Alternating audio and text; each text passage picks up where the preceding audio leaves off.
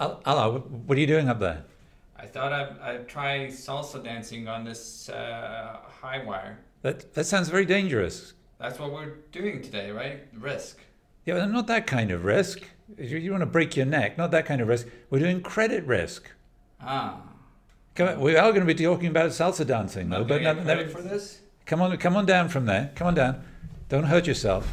Oh. Right. Wow, Okay. that looks like you're not seriously injured, right? I'm all right then. Yeah. Okay, good. So credit risk. Okay, Yes. There's no need for us to do anything dangerous here. This is a dictionary of finance from the European Investment Bank. It's not, a circus show. Yes, and I'm Alar. I'm Matt. Yes, and you can subscribe to our podcast and get episodes like this every week on your phone automatically. From iTunes, Spotify, all the other places you get your podcast from. You can be in touch with us at EIBMatt, EIBMATT on Twitter. Or at Alar Tankler, ALLARTANKLER.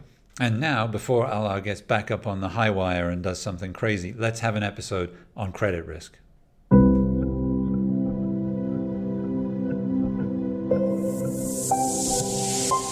This week on a dictionary of finance from the European Investment Bank, credit risk.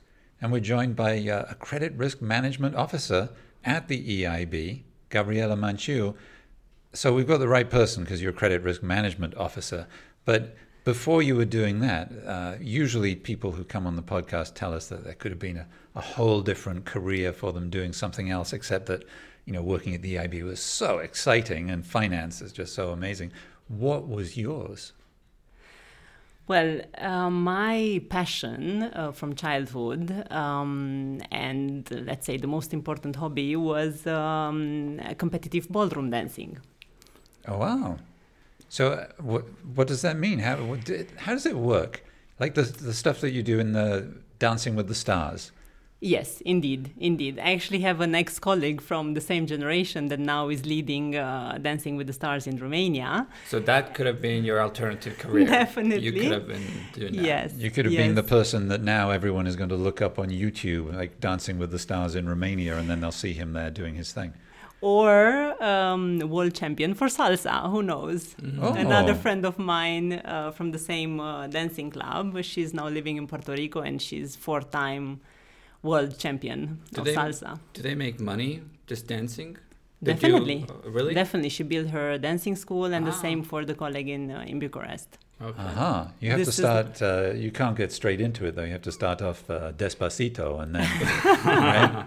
Step by step, indeed. Step by step. Indeed. Aha. They also studied more technical stuff like economics and mathematics and so on, but then they follow their passion. I unfortunately didn't do that because my parents were a bit afraid that I will lose myself into dancing and not go into the business or secure myself a career in the future. But now nevertheless, you can help. Now you can help them calculate the credit risk profile of their dancing school, right? Definitely. Yes. But it's also the kind of thing that probably sets you up, builds some character, right? It did. I think the main characteristics, having started at such a young age and doing it for many years, it built my personality as being very dynamic, very proactive, very motivated and passionate about everything I do, actually. So it kind of translated beautifully into my day-to-day life and everything that I do. Uh-huh. Well, my daughter is taking flamenco lessons now, so maybe she'll grow up to be a credit risk management officer. Let's talk about credit risk and management, actually. We'll talk about credit risk first, and then we'll talk about how it's managed, actually, because a lot of people might not realize you can manage credit risk. But first, what is credit risk? Well, credit risk refers to the risk that a borrower may not repay a loan and that the lender may lose the principal of the loan or the interest associated with it. The principal is the money that you have lent. Indeed. So the credit risk is mostly experienced by banks, but by any other entity that is lending money and awaiting, let's say, for that principal to come back, so the core of the loan, but also the interest associated with that loan, because everybody is lending or investing with the purpose of making a gain. So how do banks calculate that credit risk? They look at the company and what do they look Indeed. at? So we look at the micro level, at the characteristics of the entity to which we lend. So we can lend to private sector entities, banks and corporates, and to the public sector entities as well. As a European institution, we lend also to municipalities, to countries as well. Of course, there we have zero risk. We consider zero risk weighted. But also to entities, companies of the municipality. So this is the public sector risk. And so we look at the micro level through their financial statements, the results they have. So mostly we look at the profit and loss account, at their balance sheet, at the cash flow statement. And then we look at the macro level, which entails the, let's say, the environment in which that entity is performing their activity, its activity, at the regulation, the market. So if it's in a developing country or in a developed country or in an emerging country and so on. Looking at the micro level, most of the banks have an internal rating methodology. So we are building scorecards, credit scorecards for each entity. And based on that, we associate, let's say, a rating to that entity. So, of course, better... What's a good rating? What do we call them? Is it 1 to 5? A 1 for us. Okay. A 1 for us. And it goes to... What's the worst rating you can have? To 9 internally. Okay. Externally, it's associated with the ratings of the credit of the rating agencies, the famous 3 rating agencies: Standard & Poor's, Moody's, and Fitch, and they have rating from AAA to D default, being the worst. AAA being the best. If a company is large enough to have one of those external rating agencies rate them, then we don't bother doing our internal rating. We do. Okay. Yes, we have an internal scorecard. So it's really based on some sort of an algorithm where we say that the number of years that this company has been in business contributes, X% into the rating, and how much revenue versus debt is a very important, contributes another percentage of the rating, and then all of it together, it just ends up being a number from 1 to 9. Indeed. So we have different sectors, let's say that different indicators that we look at. So we start with the macro level, with the regulation, with the environment, with the country risk, let's say. You mentioned country risk. Is that the same as sovereign risk? Yes. Some entities, for example, the public sector entities depend more, so the municipalities and so on depend more on the sovereign. So if the sovereign goes down or is in a risk of default, then for sure the public sector entities are affected, whereas the corporates and the banks can have a more stable activity if they operate outside of the country as well. A couple of weeks ago on this podcast, we had an excellent podcast on KYC, know your counterparty in the case of the bank, but also know your client, know your customer. That's what it's also called. And the expert from the bank who came on said, well, you, meaning you, Alar, and me, Matt, have been the subject of a KYC at your own bank, when you open an account, because they ask various bits of information to see if I'm a money launderer or if he's a terrorist, which could be possible. You never know. Just by the way, he looks. Now, am I also a credit risk as well? If I have a bank account or if I have a loan from my bank, do I have a credit scorecard and all those kinds of things too? Definitely, yes. And banks look especially at the history of your payments. Very important is to have a credit card and how you cover that credit card, actually. I think more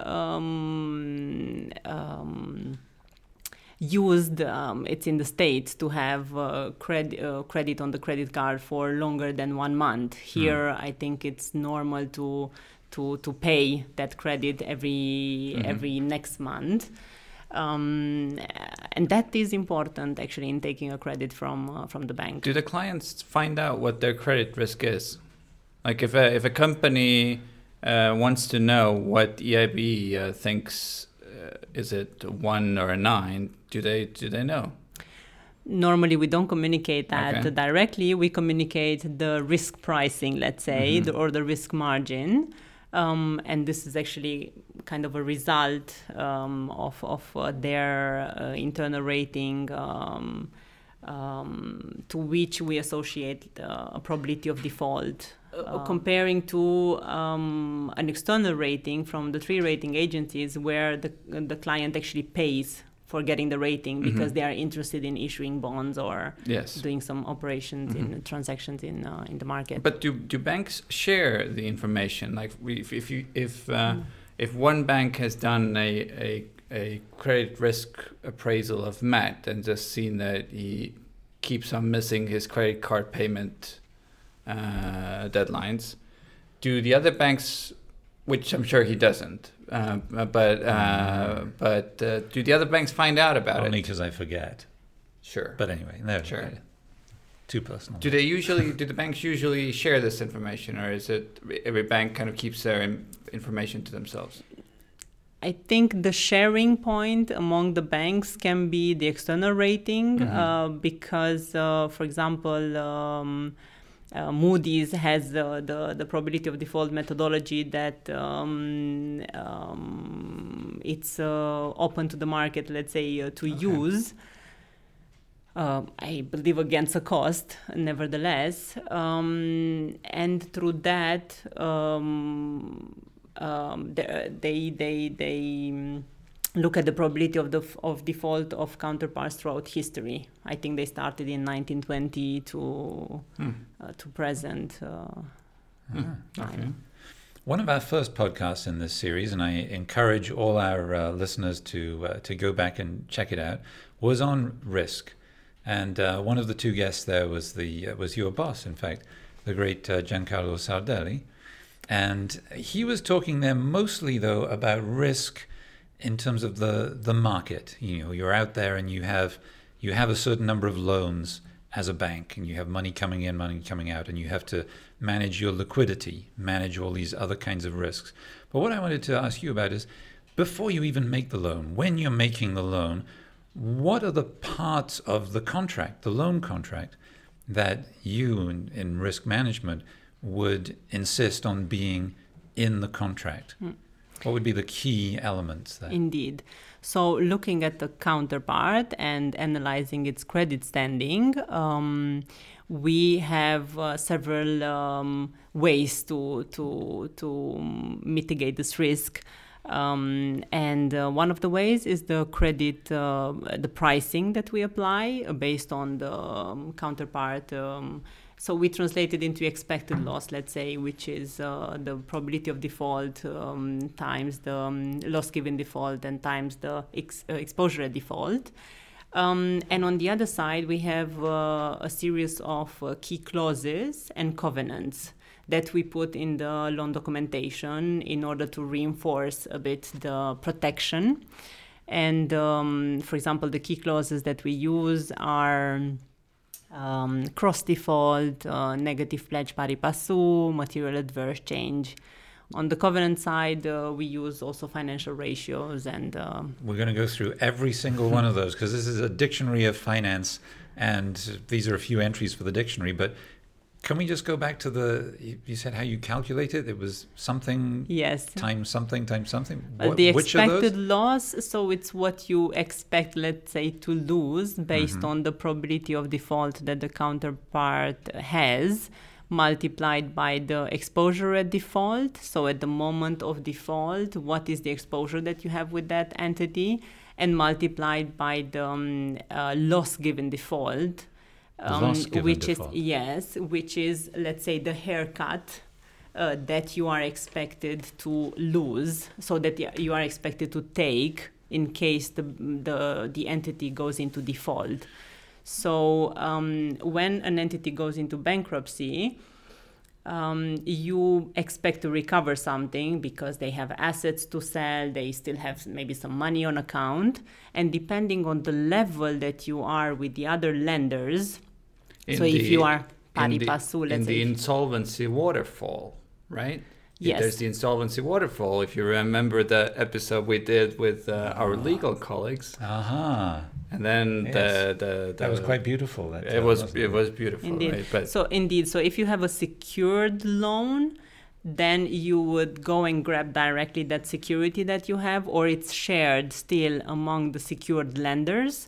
And when you have unsecured loan, then you will take what is left, and instead of recovering 100% of your loan, you will recover maybe 20% of the loan. so that's taking a 80% haircut, right? Yes. That's a big haircut. Uh-huh. Yeah. Yeah. You should go down to your friends at So Style and Feelings in the center of town there and ask for an 80% haircut. Yes. Wow. See what Indeed, they so do. the 20% would be the recovery rate, and the loss given default is 1 minus recovery rate. So indeed, would be 80%. Okay.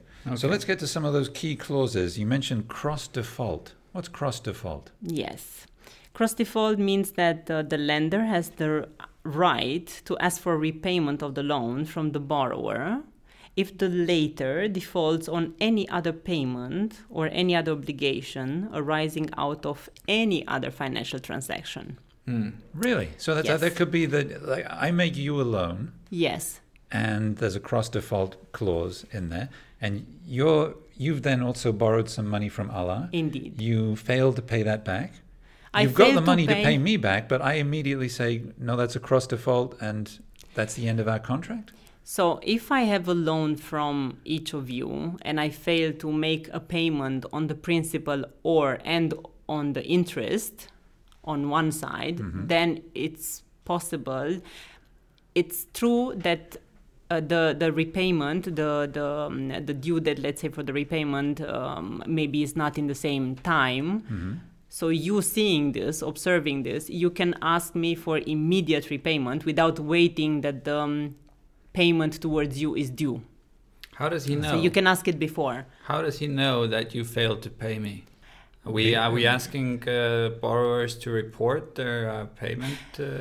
Actually, we know through other covenants and through the clauses in the contract, through the loan documentation. So we protect ourselves through this. They have to inform us if there is a material adverse change, for example, or if we look at some financial covenants, they have to report on the financial covenants, and although this is once per year, or depending on the reporting that we ask to receive, can be quarterly.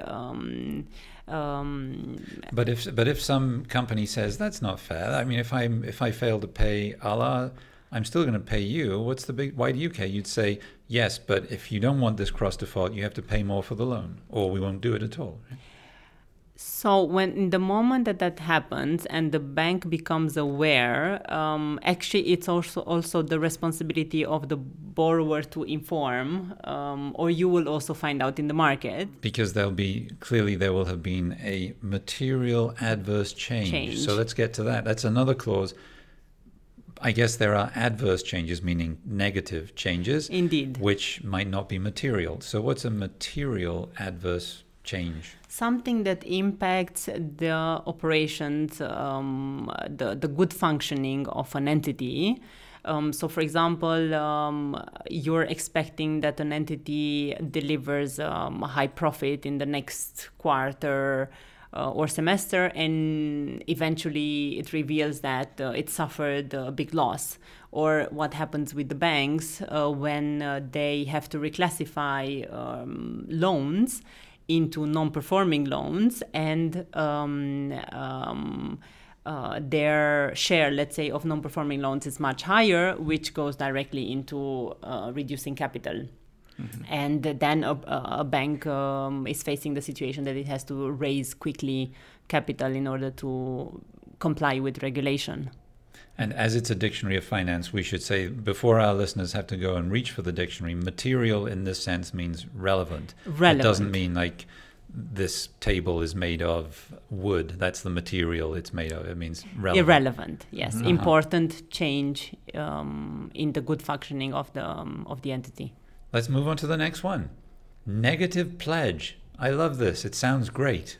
Yes. What is a negative pledge? There's also positive pledge, but we'll come to that later, maybe. Negative pledge is the right of the lender to impede the borrower to give any kind of security in the future to other lenders without asking, let's say, for prior consent. Now, a way, let's say if the borrower knows at the moment that it's signing the contract with the bank, that it has other loans in the pipeline, then it can inform the bank, and the bank can offer some carve-outs, some exceptions in the contract, knowing that this will happen. But afterwards, any other, and if on those loans the borrower wants to pledge security, but if collateral or something collateral, like that. Indeed. So this clause, it's actually generally intended to ensure that the bank does not suffer from the subsequent action of the borrower. And without such clause, the borrower might have the option to pledge the same collateral to multiple lenders. And of course, in the event of default, these lenders would scramble then to recover some of the collateral. So this is a clause that says you can't give anyone else a better deal than us on collateral. In other words, you can't pledge security, because another deal then goes also to pari passu level. Let's go to pari passu level. What does that mean? That means actually the word comes from Latin and it's on equal footing. So you're walking, let's say, in the same rhythm. Means that lenders from a certain category, so secured lenders or unsecured lenders, have the same level of protection, same level of security from the borrower. So if I've taken out a loan and I've pledged my apartment for it, and then the bank probably wants to make sure that I don't take another loan out pledging that same apartment. So in case I do default, the two banks would have to share the apartment and it wouldn't really cover the loss, right? Indeed. But if the apartment has double the value of the loan, let's say, that the first bank gave you, then you can reach an agreement that for the other part of the value of the apartment, you can pledge it to the other bank. Okay. So they would be pari passu in terms of security. Yes. Okay. But only if there's space in that collateral to be given to. But how about if? Sounds like you're negotiating. I'm going to give a very like a complicated example here now, but I'm going to try and boil it down so I can understand.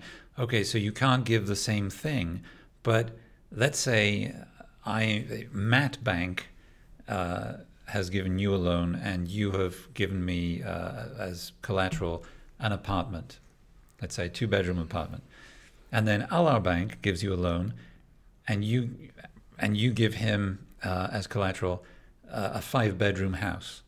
Is that okay?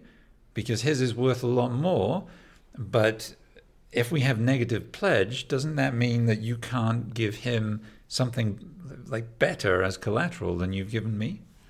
Well, when we look at entities, we look from a different perspective. An entity has one balance sheet. It doesn't have two apartments, or it doesn't have one apartment and a house. Of course, as an individual person, you can pledge the two things, also depending on your assets, and your assets are money in the account, your salary, and so on. So if you have enough assets, let's say, to pledge for both loans, then it's fine. But when we give a loan, or when a bank gives a loan, we look at the balance sheet, and that's one. So if you pledge already those assets to one entity, to one lender, you cannot pledge the same assets to another lender. You see what I mean? Unless there are some existing loans. For example, it happens very often that our counterparts have existing loans with several banks. So they have, let's say, we call it with the club deal. What's a club arrangement. Deal? A club deal is when an entity receives loans from more banks and they are in agreement with each other, let's say. So the signature happens in the same time. So they, for example, you have a project of 800 million and each bank gives you 100 million. So that's, let's say, a club deal agreement. And so entities that have this agreement already in place and the EIB comes and wants to give an additional loan, then we either enter on pari passu level with the club deal participants, and they have to review the contract and allow for the EIB, let's say, to enter in terms of having the same security, because probably the counterpart has pledged some security, some assets, collateral, whatever it is, to those lenders to protect their investment, and EIB would enter pari passu. If it doesn't enter, then of course we will probably have a higher risk pricing, and then we are unsubordinated. We are subordinated. Sorry. So you've described several situations where something might go wrong with the loan. Basically, a material adverse event might happen. Does it usually mean that we just call the loan back, or are there other ways that we respond to such a thing happening? This is actually what I wanted to answer to a previous question, that all these clauses and protection in the contract helps us or gives us the privilege, let's say, to act immediately on the situation that it's happening. Of course, we look at the situation and we enter into negotiation with the counterpart, with other banks if there is the case. But we want to have a seat at the table. You don't want to be unprotected. Yeah, so the outcome might not be that we ask for the money back immediately. We might change the risk pricing of the loan, and we might ask for more collateral or renegotiate the loan, essentially. So what matters is to have these clauses in the contract, to have this possibility of calling the default. Of course, it's not in our interest to lead the entity to bankruptcy or to insolvency. Our interest is to have a seat at the table and negotiate possible solutions, an additional risk pricing, a longer grace period, you name it. So there are, of course, various options, but we want to be in the negotiation. Is that called restructuring? Yes. Which we will have another episode of A Dictionary of Finance on coming soon. Yeah, but thank you, Gabriela, for explaining these things to us. And if you want to get then whenever that next episode on restructuring comes, please do subscribe to our podcast. Also rate us and review us. You can do it on iTunes and Spotify and on various platforms where you find your podcasts. And tune in again next week for another episode from the European Investment Bank. And in the meantime, you just look at the Romanian version of Dancing with the Stars. Yes, please do. Sounds like fun.